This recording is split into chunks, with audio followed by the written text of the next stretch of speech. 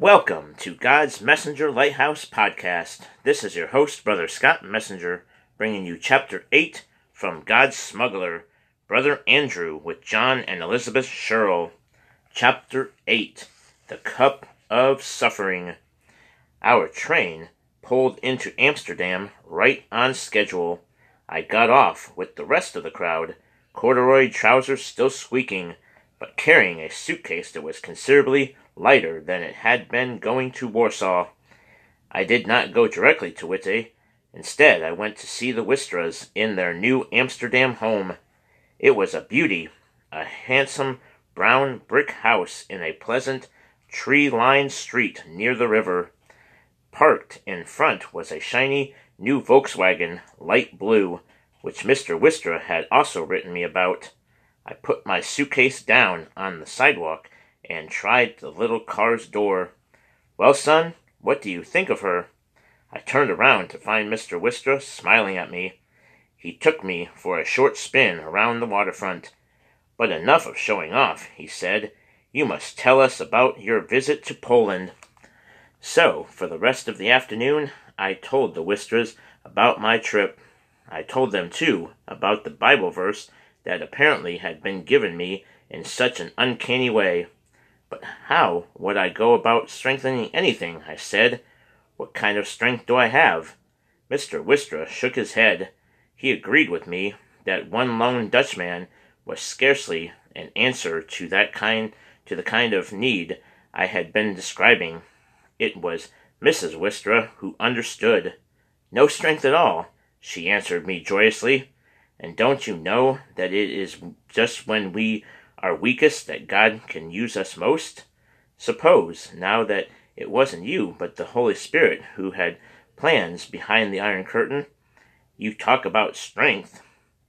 My return to Witte was coupled with a pleasant surprise. Neighbors dropped in all evening with questions, the basic ones all of us were asking in 1955, when travel behind the curtain was just beginning, and the communist world was still cloaked in mystery. But finally the last guest clumped across our little bridge, and it was time for bed. I reached for my nearly empty suitcase, and started to follow Cornelius up the ladder to the loft. "Just a minute, Andy," said Jitley. I stopped. "We have something to show you." I got down off the ladder and followed Jitley into the room off the parlor that had once been Mama's and Papa's. Every inch of it was filled with memories. Bass's wasted form beneath the blanket, Mama during the last month of the war, too weak to lift her head from that pillow. "With the new room for Papa finished over the shed, Andy," Jitley was saying, "we've decided you should have this for your headquarters." I couldn't find my breath. It was my wildest dreams of bliss. I had never imagined a room of my own. In this small house I knew at what sacrifice Ari and Jitley were making me this gift. "Until you're married," Papa boomed from the living room. Papa was beginning to make frequent remarks about his 27-year-old bachelor son. "Just until you're married." I somehow found words to say, "A room of my own." That night, after the rest of the family had gone to bed, I closed my own door and went around my room just feeling my furniture. "Thank you for a chair, Lord. Thank you for a bureau." I would build a desk. I'd put it there, and I'd spend hours here in my room studying and working and planning. I had not been home a week before the invitations began to come in. Churches, clubs, civic groups, schools, everybody wanted to know about life behind the Iron Curtain. I accepted them all. In part, I needed the payment they offered, but I had an even stronger reason. Somehow I felt sure that through the speeches I was going to be shown what I was to do next. And that's what happened. A church in Haarlem, where I was to speak, had posted advertisements all over town stating that my subject was to be how Christians lived behind the Iron Curtain. I would never have presumed to speak on such a topic after a 3-week visit to one city, but at least the announcements did draw a crowd. The hall was jammed, and they drew something else, a group of communists. I recognized them right away.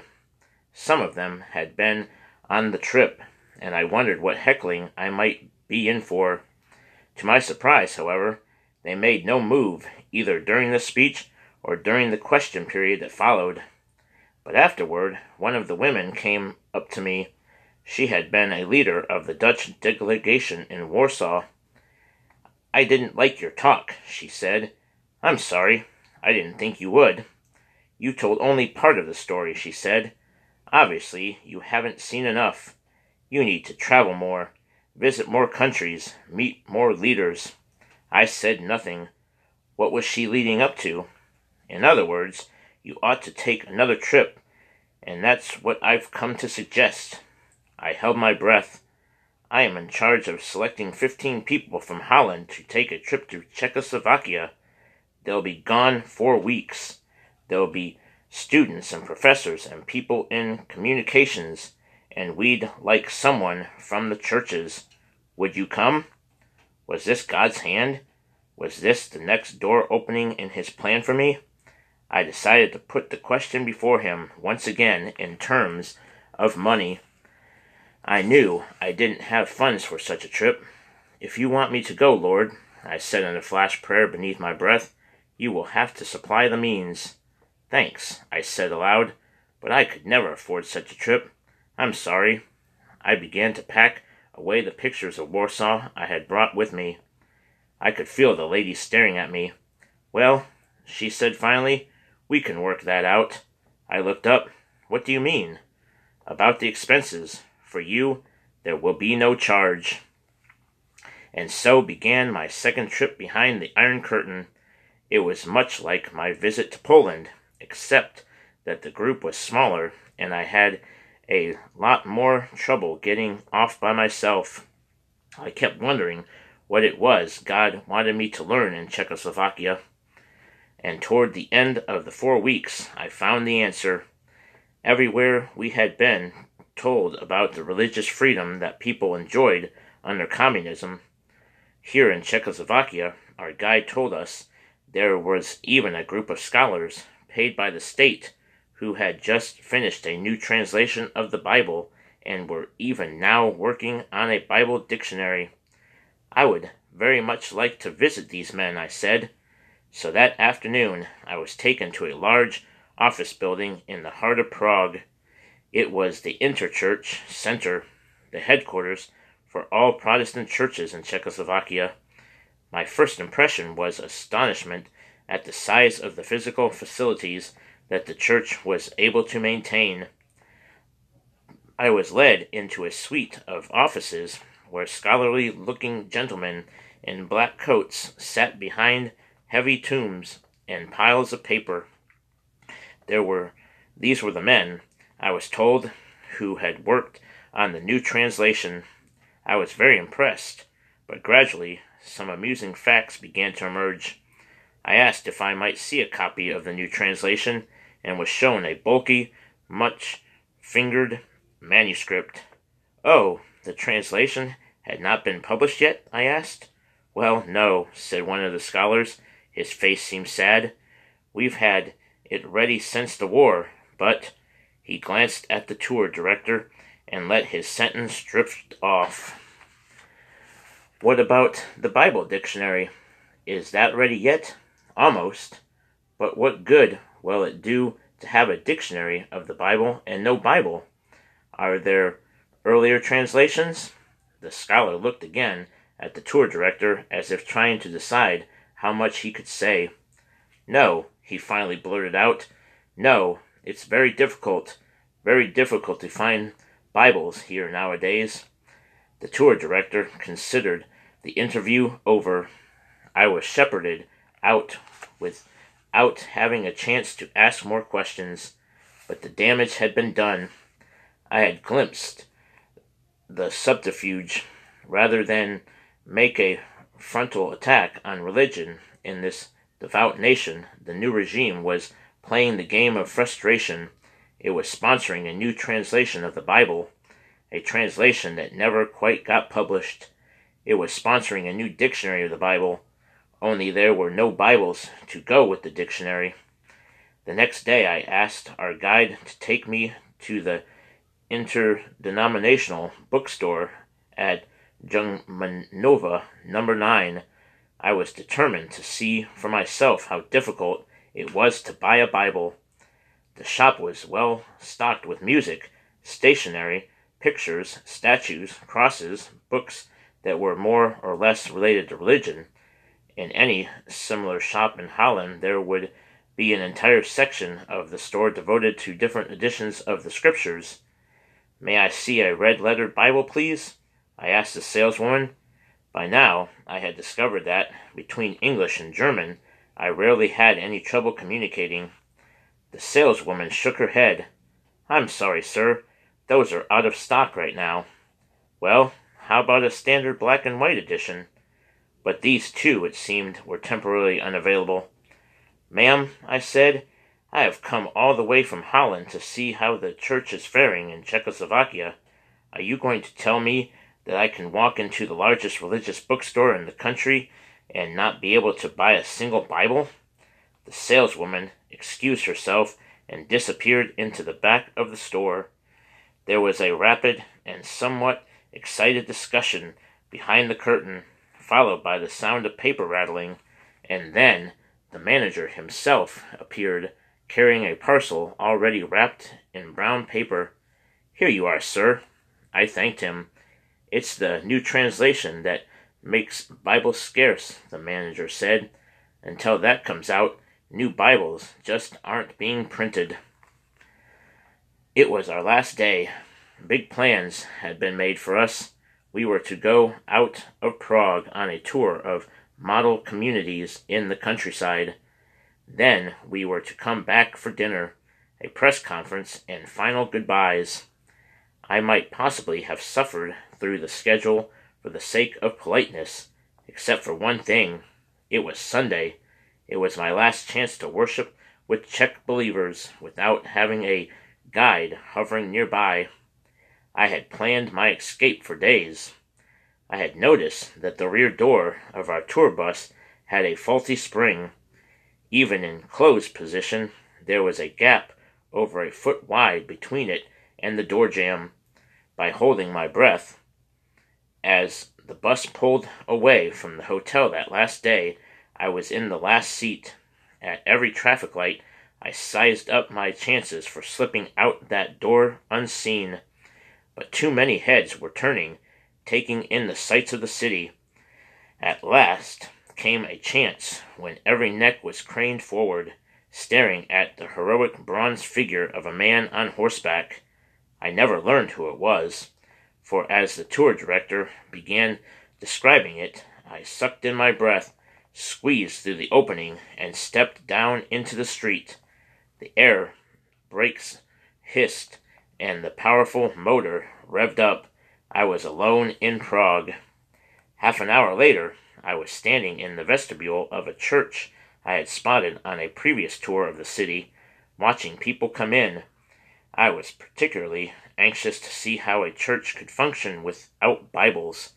Occasionally someone carried a hymnal, more rarely a Bible. But one thing that puzzled me, many people brought loose-leaf notebooks. What were they for? The service began. I took a seat in the back and immediately had a surprise. Almost everyone seemed far-sighted. The owners of the hymn books held them out at arm's length, high in the air. Those with loose-leaf notebooks did the same. And then I realized the people with books were sharing them with those who had none. In the notebooks were copied, note by note and word by word, the favorite hymns of the congregation. It was the same with the Bibles. When the preacher announced the text, every Bible owner in the congregation found the reference and held his book high so that friends nearby could follow the reading. As I watched those men and women struggling literally to get close to the Word, My hand closed over the Dutch Bible in my coat jacket. How much for granted I had always taken my right to own this book. I thought that I would never reach for it again without remembering the old granny in front of me now, standing almost on tiptoe, squinting as she strained to see the words in the Bible her son held aloft. After the service, I introduced myself to the preacher. When I mentioned that I had come from Holland, chiefly to meet with Christians in his country, he seemed overwhelmed. I had heard, he said, that Czechoslovakia was going to begin opening its borders. I didn't believe it. We've been, he looked around, almost imprisoned since the war. You must come and talk with me. Together we went to his apartment.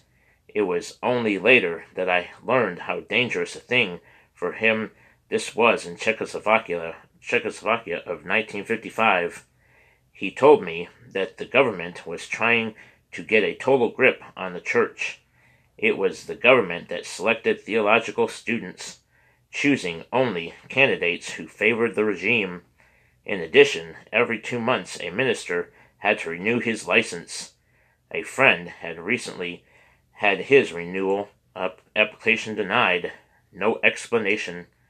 Each sermon had to be written out ahead of time and approved by the authorities. Each church had to list its leaders with the state. That same week in Brno, 5 brethren were on trial because their church did not permit the naming of leaders. It was time for the second service at the church. Would you come and speak to us? He asked suddenly. Is that possible? Can I really preach here? No, I did not say preach. One must be careful with words. As a foreigner, you can't preach, but you can bring us greetings from Holland, and, my friend smiled, if you wanted to, you could bring us greetings from the Lord. My interpreter was a young medical student named Antonin. First, I brought greetings from Holland and the West. That took a couple of minutes, and then, for half an hour, I brought greetings to the congregation from Jesus Christ. It worked so well that Antonin suggested we try the device again in another church. All in all, that day I preached 4 times and visited 5 different churches. Each was memorable in its own way, but the last one most of all, for it was there that I received the cup of suffering. It was 7 o'clock in the evening, already dark on that November day. I knew that by now the tour group would be really anxious about me. It was time I tried to find them. But even as I was thinking this, Antonin asked me if I would visit just one more church, where I think they especially need to meet someone from outside. So once more we traveled across Prague until we came to a small, out-of-the-way Moravian church. I was astonished at the number of people there, especially young people. There must have been 40 people between the ages of 18 and 25. I spoke my greetings and then answered questions. Could Christians in Holland get good jobs? Did anyone report you to the government when you went to church? Could you attend church and still get into a good university? You see, Antonin told me, it's unpatriotic to be a Christian in Czechoslovakia these days. Some of these people have been blackballed at work.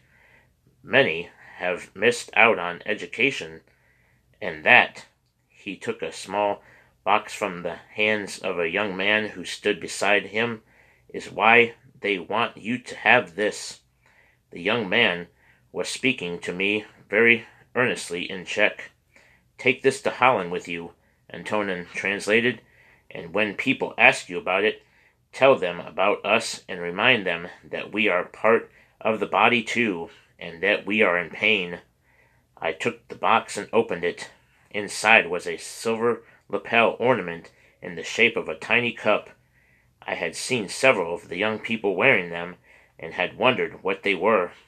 Antonin was pinning it to my jacket. This is the symbol of the Church of Czechoslovakia.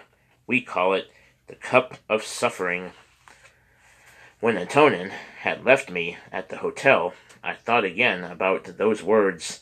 I realized that we in Holland were as insulated from the real facts of modern church history as were the Christians in Czechoslovakia. The cup of suffering was the symbol of a reality that we had to share. Right now, however, I had another reality to face. Where would I rendezvous with my group? They were not at the hotel, nor did anyone there know where the farewell dinner was to have been held. I went to a restaurant where we had eaten several times. No, monsieur, the group from Holland did not eat here tonight. Well, is it too late for me to have a sandwich? Of course not, monsieur. I had taken one bite of the sandwich when the door of the restaurant flew open and the tour director walked in. She glanced swiftly around the room, then sighted me. Her shoulders collapsed in an involuntary sigh of relief, but the next instant her face flushed with anger. She fairly ran to my table, flung a bill at the waiter, and indicated the door with a jerk of her head. It was obvious that she did not trust herself to speak. Outside, waiting for us at the curb, was a government car, a long black limousine with its engine running, driven by a most unpleasant-looking man. He got out as we approached, opened the door, and then locked it behind us. Where were they taking me? Remembering the Hollywood version of such scenes, I tried to keep track of where we were going, and as I did, the humor of the situation came to me, because we were going to the hotel. Just before the car stopped, the tour director spoke her first words. "You have held the group up half a day. We have called every hospital, every police station. We finally called the morgue. Unfortunately, you were not there. Where have you been?" "Oh," I said, "I got separated, and so I walked around. I really am sorry for the trouble I've caused you. Well, I want to tell you officially, sir, that you are no longer welcome here. Should you attempt to enter this country again, you will discover as much for yourself." And so I did. A year later, I applied again for a visa to Czechoslovakia and was turned down. I tried once more 2 years after that and again was refused. It was 5 years before I was allowed back inside that beautiful land, and meanwhile I had seen such persecution of Christians that Czechoslovakia, by contrast, seemed a place of freedom and liberty. Next time, Chapter 9, The Foundations Are Laid.